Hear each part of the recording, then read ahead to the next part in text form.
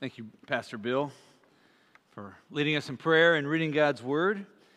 And this morning, as we reflect upon this story of Jesus in the upper room with his disciples just hours before his betrayal and less than 24 before his crucifixion, I want to talk to you about the power of love. And by that, maybe some of you older folks are thinking back to a song from the 80s by Huey Lewis and the News, and it was awesome. You know, Michael J. Fox riding a skateboard behind the cars and all that kind of thing. But it wasn't as glorious as what I want to talk about, okay? And that is the demonstration of love by Jesus in the upper room. And we see that for his disciples, and we're going to look at that even for his denier and his betrayer, how he demonstrated love to them, and then how he gave his commandment to his disciples and to each of us to love one another as a new commandment. We'll talk about what that means. And then finally, how we actually do that, how we can have the power to love like Christ loved, the very power of love, which I'll go ahead and give you a spoiler alert, is the cross, the very cross of Christ. But let's start by talking about the demonstration of love. We see Jesus here demonstrating his love, his agape love in this upper room, even for his betrayer. That would be Judas Iscariot, his very enemy in that room. And that's our first subpoint A, for his betrayer. Verse 18, Jesus I kind of imagine lowering into a whisper. He's been talking to them about servanthood, and he had washed their feet, and we saw last week how he commanded his disciples that they too should wash each other's feet. But now he kind of lowers his voice and says, I'm not speaking to all of you. I know whom I have chosen. But the scripture will be fulfilled.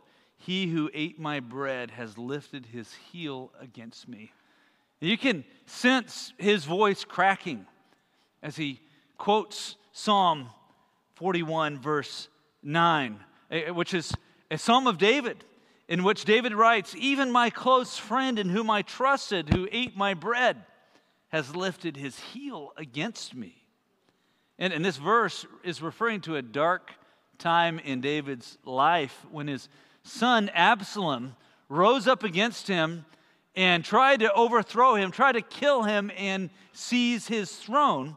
But most scholars think that actually this verse is not a reference to Absalom himself, but to David's friend and former confidant, Ahithophel. And Ahithophel had seen Absalom's team as the winning team, and so he had betrayed David and joined Absalom's team and became a trusted advisor to Absalom. But then when the tide had turned against Ahithophel, he went out and hung himself. And what a tragedy, what a tragic figure. But I can't think of a more tragic figure in the Bible than that of Judas Iscariot. You know, I doubt when Judas first met Jesus that he thought it would end with his betrayal of his master and him hanging lifeless from an olive tree. So how did he get there? Judas was one of the most respected disciples. He was from Kerioth, which was a more respected place from Galilee. So he had kind of a more upper class pedigree than most of the disciples. So he had manners. And they trusted him such that they gave Judas the money back. And as we'll see in this text, even as Jesus plainly tells his disciples that they have a traitor in the midst, nobody suspected Judas. Well, at some point in his life, he compromised. He stole from the money bag. Somewhere, Judas gave into the root of bitterness, and he opened up his heart to satanic influence. Remember in verse 2 of John chapter 13, we read the very introduction to this whole scene here. During supper, when the devil had already put it into the heart of Judas Iscariot, Simon's son, to betray him.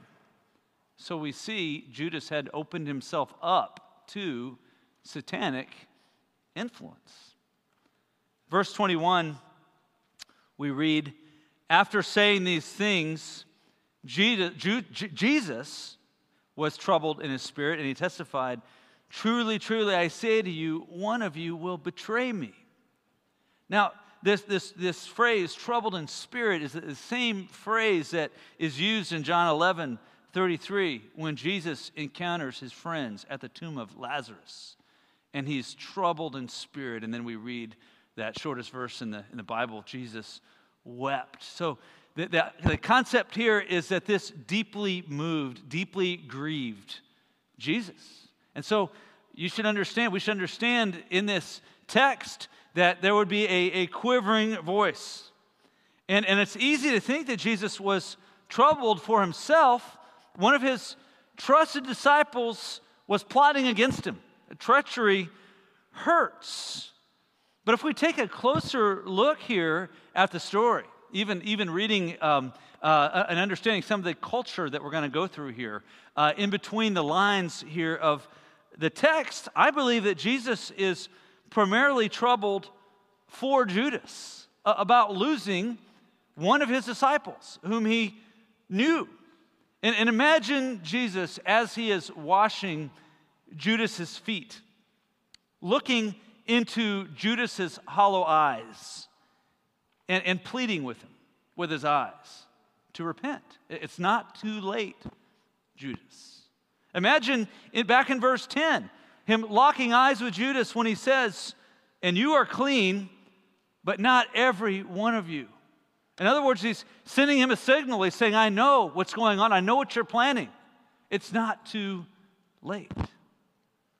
Now, there's a lot going on here in this text. So let's look a little more carefully here. In verse 22, as Jesus makes this announcement, there was no lack of consternation among the disciples. We read that the disciples looked at one another, uncertain of whom he spoke. Matthew tells us that they all in turn asked Jesus, is it I? There was this fear. There wasn't an aha, we've suspected this guy all along. There was a fear, could it be me? Well, we read that one of his disciples, that would be John. This is John's code for talking about himself. He says, one of his disciples whom Jesus loved was reclining at table at Jesus' side. So Simon Peter motioned to him to ask Jesus of whom he was speaking. And you can just imagine this. They're at the table, and Peter kind of gives John, the signal, ask him, what's going on? And John leans over.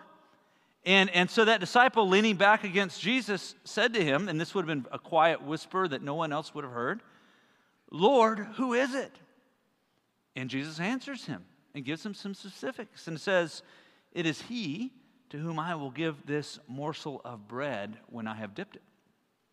So when he had dipped the morsel, he gave it to Judas, the son of Simon Iscariot. Now, I think it's important to understand a little bit about the anatomy of the room and the culture of what is going on here to really understand why is Jesus doing this, okay? First of all, Jesus had given Judas the honored position for this meal. So that would have been to the left. Jesus would have been the most important guy in the room, the master of the ceremony, so to speak. And as I mentioned last week, they were reclining, leaning up against their left arm like this, right? So we would have had John, his head would have been very close to Jesus' breast, and Jesus' head, in order to be able to dip this morsel, would have been very close to Judas's breast. Now, the person sitting to the left of the master of the feast had the seat of honor. And the only reason that Judas would have had that seat of honor is if when they were coming in the room, Jesus had brought him there and said, Judas, come sit with me.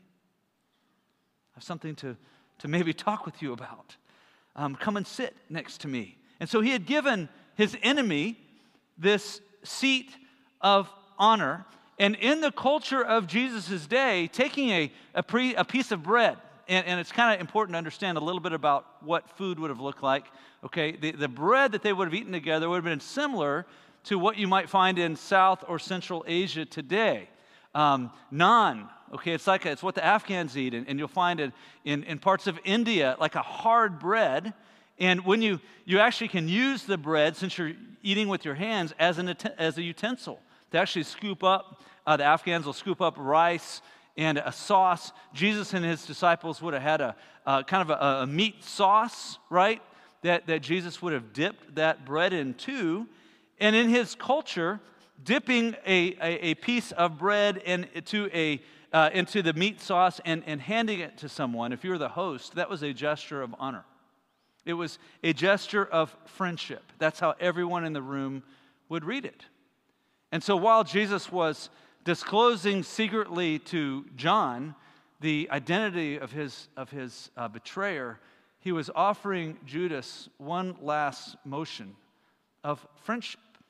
This was an opportunity, every opportunity possible for Judas to repent.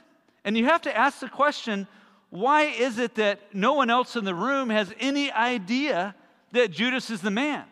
These were guys who had spent 3 years together in very close proximity. And when you do that, you tend to get signals and you tend to have intuition. And if there was any reason that Jesus would have wanted everyone to understand he's the guy, they would have had it. So why is it that no one suspects Judas? Well, it's because Jesus is protecting his identity.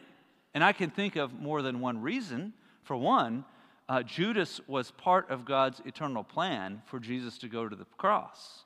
But what I believe we see here is that Jesus is still lovingly giving Judas every chance to change his mind. Only the two of them knew of his treacherous plans. And so no one else except John now would have been the wiser. But tragically, Judas rejects Jesus' love. He continues his play act of devotion. He takes that bread and his fate is sealed. One pastor wrote, "At that moment, an immortal soul committed suicide." And so we read in verse 27, "Then after he had taken the morsel, Satan entered into him. Jesus said to him, 'What you are going to do quickly.'" We'll come back around and talk about that in a moment. Now, no one at the table knew why he said this to him. Some thought that because Judas had the money bag, Jesus was telling him, "Buy what we need for the feast," or that he should give something to the poor. So after receiving the morsel of bread, he immediately went out, and it was night. Now, that night comment is both literal, it was dark outside. I believe it's figurative as well. This was the point of no return for Judas's soul. He was now completely controlled by the devil. Now we see some high drama going on here, but there was something even more dramatic going on in the spiritual realm, behind the scenes, as it were, from what they could see. But Judas, we know, was a pawn of Satan in a larger, longer, cosmic drama that had gone back to the very beginning of what we know as the beginning of our earthly realm, to the very beginning of time as we know it. And that would be the Garden of Eden, where God had created a paradise. And God had created man and given him a helpmeet in Eve. And Adam and Eve were living in bliss. The only true humans, if you think about it, who had an entirely unstained free will, meaning they had the option to not sin. But God gave them, with the tree, an option to rebel. And we could go on for some time about the significance of that. My son has asked me repeatedly over the years, why did God have to make that tree? All this suffering we have to endure. But I'll tell you, the option to sin was part of what true love and true devotion needed, right? That being, they were not robots. These were people who who truly loved God from the heart and had a real relationship with Him. But alas, Satan entered the picture and sought to sabotage God's good plan. And indeed, he did that. He tempted Eve first and her husband, who stood there idly and ended up eating the fruit right after her. And they sinned against God, and this broken world that we know and inhabit began. That's the genesis of suffering. And yet, God's eternal plan was not frustrated. You see, the tree was part of the road to the cross. God, in a sense, took that tree and carved it into a cross, and this was Jesus' destination. But God cursed the land, and God judged humanity, and God cursed the serpent. In Genesis chapter 3, we read, the Lord God said to the serpent, "Because you have done this, cursed are you above all livestock and above all beasts of the field. On your belly you shall go, and dust you shall eat all the days of your life. I will put enmity between you and the woman, and between your offspring and her offspring. He shall bruise your head, and you shall bruise his heel." And so, like the garden where Satan had tried to sabotage God's plan and had tried to attack God's people, we see here Satan is the ultimate villain behind Judas. He can't help but try to sabotage what he thinks God is doing, and now he thought he could destroy Jesus. So we see here in the upper room as Satan takes possession of Judas, him squaring up against Jesus himself. But as one writer put it, Satan had brought a knife to a gunfight. Verse 27 says, and I'll repeat this, "Then after he had taken the morsel, Satan entered into him, and Jesus said to him," and understand as Jesus is looking Judas in the eye at this point, he's looking straight into the eyes of Satan, "What you are going to do quickly."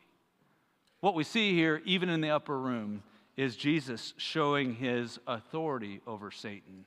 When he says to him, "In my words, go ahead, make my day. Do your worst." That's what he is saying to Satan. See, Satan's plot here was to destroy Jesus on a cruel Roman cross, but this was Jesus' plan from the beginning to save the world. But even in this tragedy of betrayal that fit into God's sovereign plan of salvation, we see Jesus loving his treasonous disciple Judas till the end.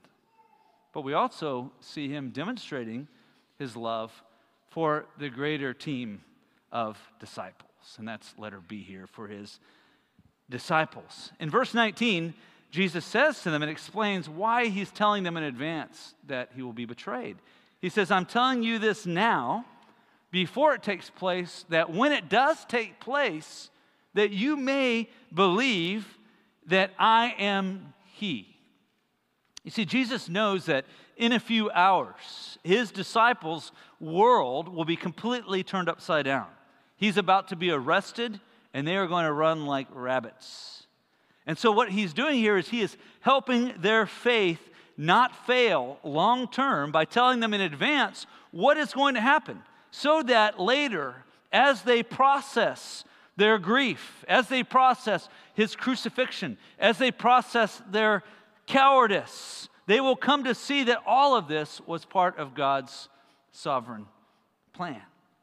Remember, they were alone processing things when Jesus came back and revealed himself to them after his resurrection. And it took a little while for them to be able to process it all, for their minds to compute and the heart to catch up that he had indeed risen and that this was his sovereign plan. But even in the midst of their suffering and processing, Jesus wants them to keep believing that, in his words, "I am."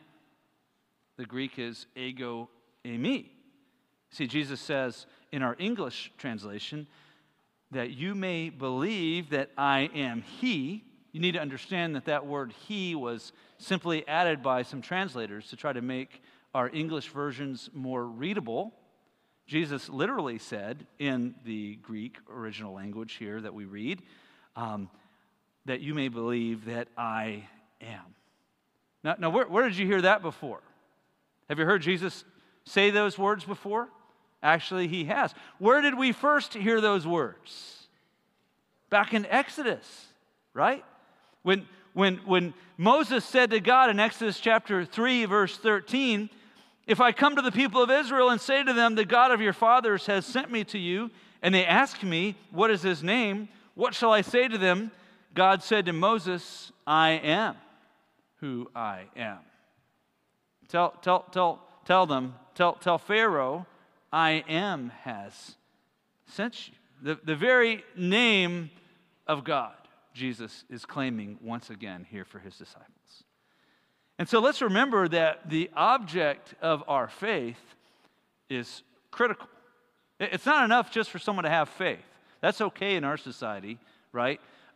Let's make sure that we are having faith in the very Son of God. Do you believe that Jesus is the very Son of God, equal in nature to God himself? Or are you today trusting in his cross work for you? That's the whole reason for this season, right? We celebrate the incarnation of Jesus for a mission to save his people from their sins. So what we see here is Jesus loving his disciples in this upper room by preparing their hearts for a tragedy. What he's saying is, when these things happen, keep believing in me. He says to them, if you receive me into your hearts, you are receiving God the Father himself. Look at his words of verse 20. Truly, truly, I say to you, whoever receives the one that I send receives me, and whoever receives me receives the one who sent me.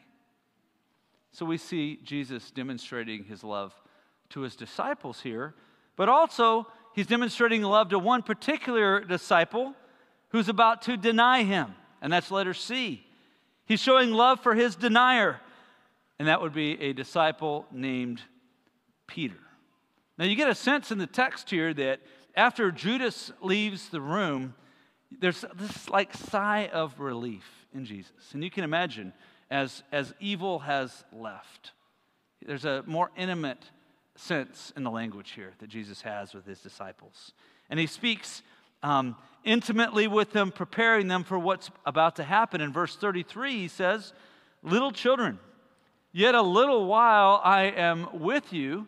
You will seek me, and just as I said to the Jews, now also I say to you, where I'm going, you cannot come. And then he gives a very important command that we will talk about in a moment here. But all Peter hears is that Jesus is leaving, and he doesn't like that one bit. You see, Peter loves Jesus. His devotion is sincere. He wants to be with Jesus. And so he's going to take Jesus to task for his words. And he says, Lord, verse 36, where are you going? Jesus answers him, where I am going, you cannot follow me now, but you will follow me afterward. And I think that's very important to remember. You will follow me afterward. There is hope here. But Peter says to him, Lord, why can't I follow you now? I will lay down my life for you. Now, you know what? Peter meant that. He was resolved emotionally to even die for Jesus. And you know what? Before we dig on Peter, let's remember that he was the guy who pulled out the knife and charged an armed crowd and cut off an ear, trying to defend his master before he denied him and ran like a rabbit as well. You know, aren't we like that sometimes? In a moment, maybe in a service, you're having a moment of communion with God, and you tell him, I will follow you anywhere. You know, I'm going to serve you. I'm yours. And then maybe later the same day, you find yourself giving in to the sin of anger, or maybe even indulging in some fleshly lust. So let's not be too hard on Peter. But sometimes loving somebody means shooting straight with them.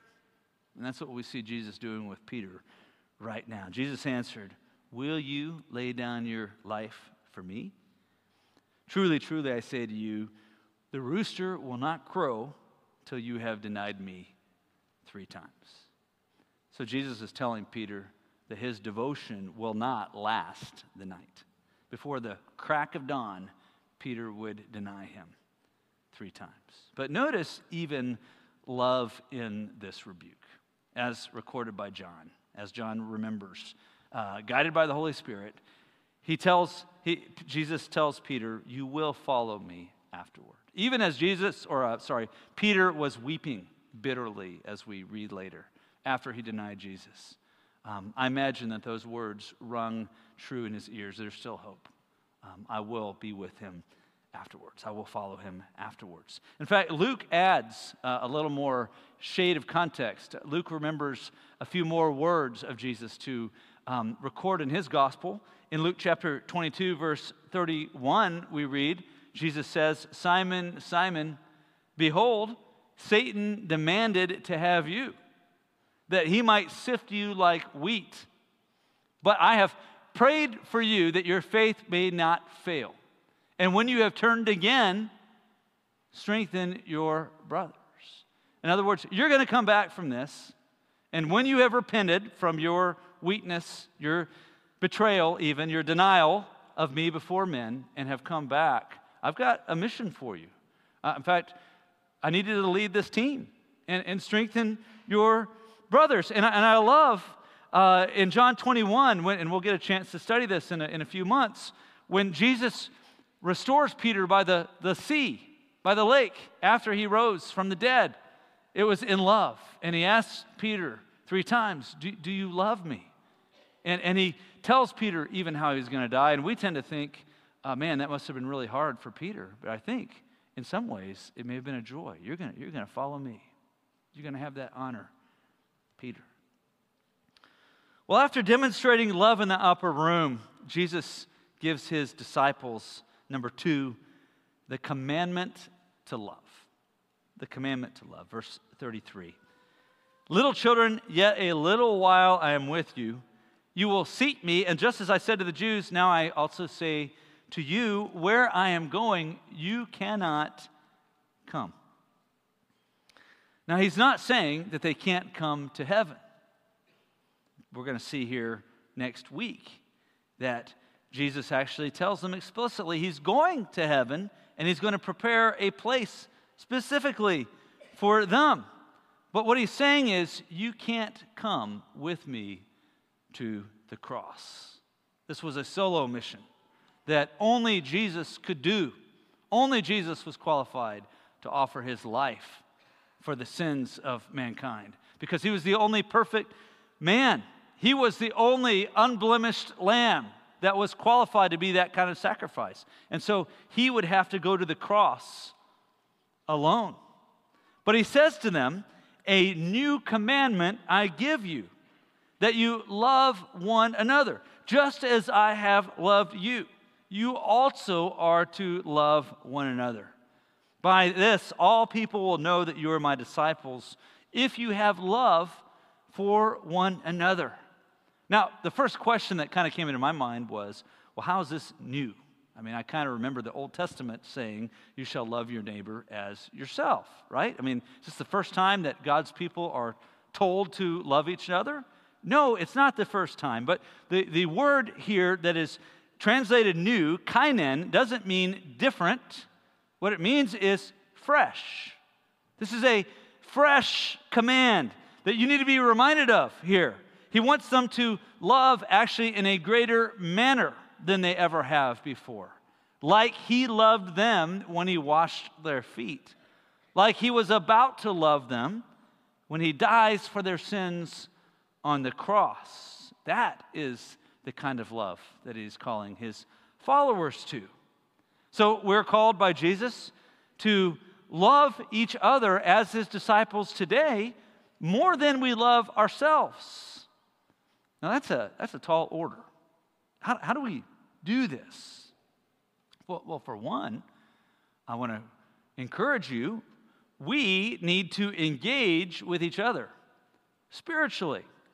And so what that means is when we are hanging out, we need to talk about the cross with one another, right? We need to talk about the things of God, not just about the things of football or homeschool. And you'll notice that the first things that just popped into my head were a little more noble for the ladies than for the men. But still, sometimes it amazes me how Christians can gather and talk very little of Christ. And so I want to say to my brothers who are about to spend a lot of time together, make sure that you're talking with one another about spiritual things, not just about rowing. Engage with people who are different from you. If you share Jesus, you are indeed brothers and sisters. And what this means is that you or I could walk into a very different room than we're used to culturally.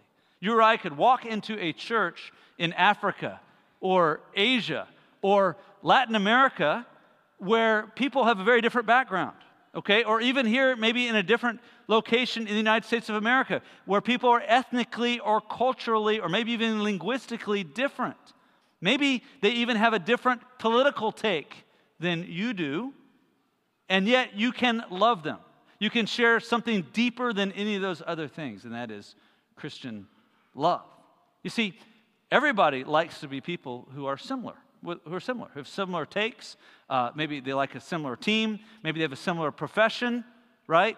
They have the similar kinds of cultural rules. There's that homogeneous principle. But what Jesus is telling his disciples for all time is you are to love one another. And it is beautiful joining with a group of people who look very different on the outside, but they share Jesus Christ. What he's doing is forging a new community through which the world is supposed to know that he is for real. And you know, in our communities, when we get real with one another, this does not mean that we are ever going to be able to love perfectly, because we are not. We are sinners. Friction is going to happen in the church, right? Friction is going to happen in the boat. But what we must do is believe the best about each other's intentions.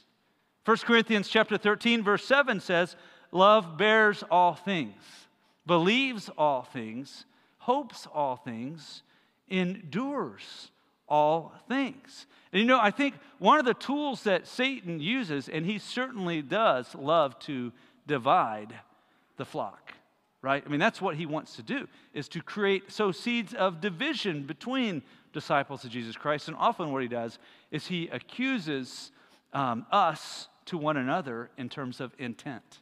So a practical way to love one another is if someone says something, instead of replaying it in your mind until you've arrived at the worst possible conclusion regarding intent, is to simply believe the best and choose to believe the best about one another. And you know what?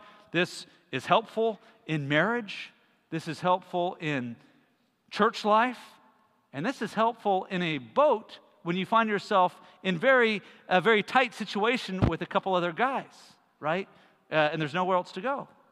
Believe the best about each other's intentions. And let's be quick when we do fail one another to give and to receive forgiveness.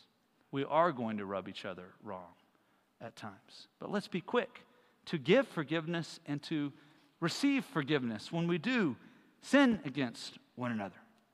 But Jesus also means with this new commandment that Christians are to live together in a community that is marked by love. So in Jesus' time, how did you spot a disciple of Christ? Well, it was easy. You looked for Jesus, and you looked for the people that were around him, right? And if it was the same people over time, those were his disciples. They were followers. They wanted to be with him and hear what he had to say. Well, how do you spot a disciple according to Jesus? After he leaves the scene, you're to look at their love for one another. That's what he said. Christianity is meant to be lived and done as a band of brothers and sisters. A solo Christian is an anomaly, according to Jesus Christ. So what that means is if you have a habit of coming to church last and leaving right away, and you don't really have a community of Christians in your life around you, you're really missing something. You're really missing out. You see, a lone ranger is a dead ranger, spiritually. You are not going to survive by yourself in this broken world with devils filled, as Luther put it. A lone ranger is a dead ranger. And you know what? Peter may have been sloppy at times, but I'll tell you what, he was a pack animal, right? He was like a Labrador retriever, right? He was loyal. He was with his pack. He wasn't like a cat. I apologize, not really, to you cat lovers out there. He wasn't a solitary animal. He was a pack animal. And I wonder if at some point in Judas's life, if he started isolating himself from the other disciples. Now, he might have looked good still. He might have played the part. But emotionally, spiritually, relationally, isolated himself. Stopped being transparent. Right? That's dangerous. Jesus is saying that love has great power in fulfilling our mission. How will people know that we are legit Jesus followers, according to Jesus? Not by our church logo, but by our love for one another. That's what he says. So let's talk about that. Let's talk about our final point this morning, point 3, the power of love. I mean, how can we really love someone else, maybe who's not like a child of ours or a spouse, more than we love ourselves? This is not natural to human beings, right? We naturally love those who bring something to the table for us.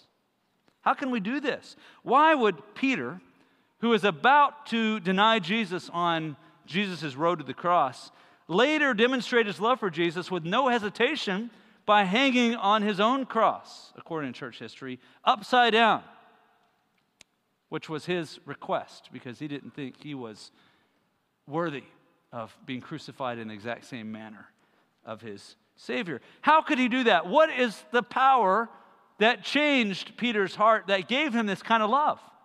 How can you love as Christ loved? What is the power of love?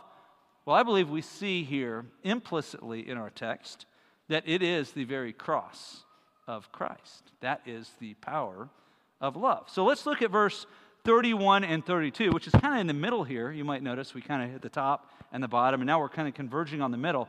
And if you're like me, when I first read this text, verse 31 and 32, which was right after Judas leaves, right?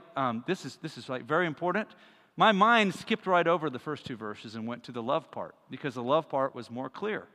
But let's look at verse 31. Jesus never wastes words.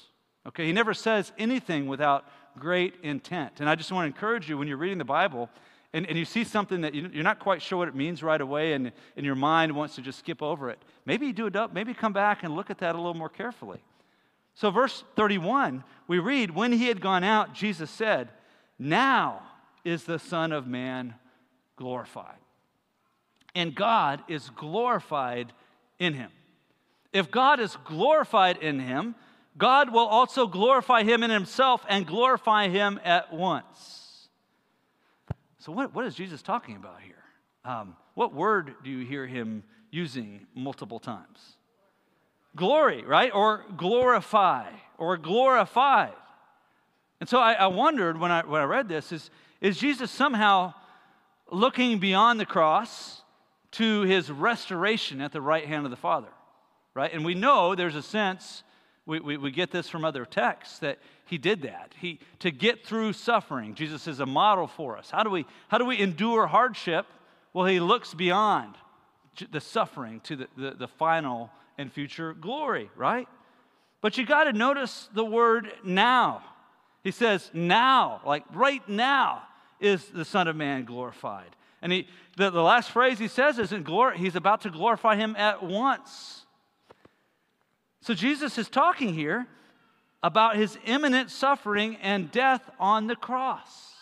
Well, how can that be glorious? Well, theologian, New Testament scholar D.A. Carson explains this, I believe. He writes, the supreme moment of divine disclosure, the greatest moment of displayed glory, was in the shame of the cross. You got to think about that for a moment. What? That is so upside down to the way we think. Pastor Matt Carter elaborates. There is no place we can look to better understand who God is than on the cross. There is no place we can look and more clearly recognize that He is worthy of all honor and glory than the cross. The cross is the highest moment of God's revelation to mankind. In the cross, we learn more about God's excellence than in any other moment of history. In the death of Jesus, we see God's holiness and love, righteousness and mercy, justice and grace, sovereignty and humility, wisdom and patience. If we want to understand God, we must study the cross. If we want to be transformed into the image of Jesus Christ, we must study the cross. A crossless Christianity is a godless Christianity. Only through Jesus Christ, His suffering sacrifice, can God be known. Now, some Christians of puritanical inclination have a bit of an aversion to physical crosses. And it's a reaction to Roman Catholicism that emphasizes Jesus' presence on the cross, even being re-crucified whenever communion is taken, right? This is the idea of transubstantiation, right? And so, whenever Mass is celebrated, Jesus is being re-crucified. And so Protestants, particularly those of puritanical influence, tend to have such a reaction to that you can actually go into some churches and almost see no cross at all. But I would say, look deeper, look bigger than that. Behold the cross and see the very glory of God, the very wisdom of God, which is foolishness to mankind. Because when we look at the cross, we see His revelation. We see our sinfulness, and yet we see His forgiveness. We see all of these things that Pastor Carter points us toward. Maybe your love for God has grown cold. Well, what can you do? Look to the cross and behold His glory. Behold His mercy. As the song says, our sins, though were many, His mercy is more. Maybe God feels very far away, and if you're honest and kind of backtrace why that feels so, it's not hard to find some sin involved in that. So what do? Well, there's the song that you've heard or we've sung. This is the power of the cross. Christ became sin for us, took the blame, bore the wrath. We stand forgiven at the cross. The cross is our hope. This is the good news. This is the reason for the season. It's not just a helpless babe who happens to be Lord of the universe, right? This is about God the Son who came on a rescue mission for the purpose of dying on a cross and gloriously rose again and is now at the right hand of the Father. But we are going to be remembering the cross for eternity future, giving Him praise and worship. So live a cross-centered life. One pastor writes, never get over the cross. The cross is not the starting line we quickly leave behind. The cross is Grand Central Station, and every part of our life runs out from it. Everything in the Christian life needs to revolve around Jesus Christ and Him crucified. The cross is our message. The cross guides our methods, and the cross empowers our mission. When the cross is central, God causes true worship to flow out from our hearts, through our lives, and out our lips. So, brothers and sisters, this Christmas season, with a lot to do, you got presents to buy, parties to attend, right? Let's make sure that we are cross-centered people. Don't think of the cross as just something you've left behind that was at the entrance to your Christian faith, I challenge you this month, every day, to live through the power of the cross. And as we pray, I would like to invite our deacons who will be serving us communion to come forward. And I will close this in prayer, and then we'll just move into a time of meditation. And this is a time to reflect on the cross, that Jesus has called us to remember his sacrifice, the body that was shed and broken, and the blood that spilled out for our atonement.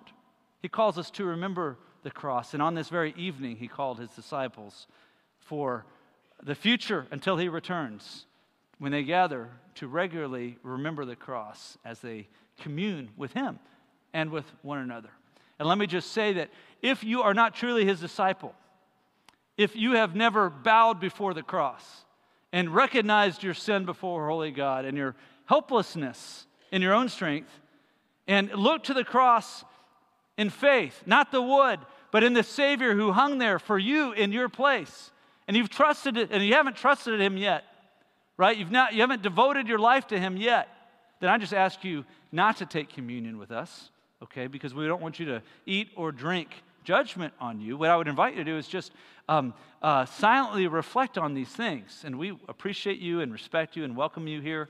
But I would even invite you right now to simply call out to him in faith, because the Bible says that all who call on the name of the Lord in faith and believe in their hearts that he died on the cross and that he rose from the dead and are willing to confess that before men will be saved.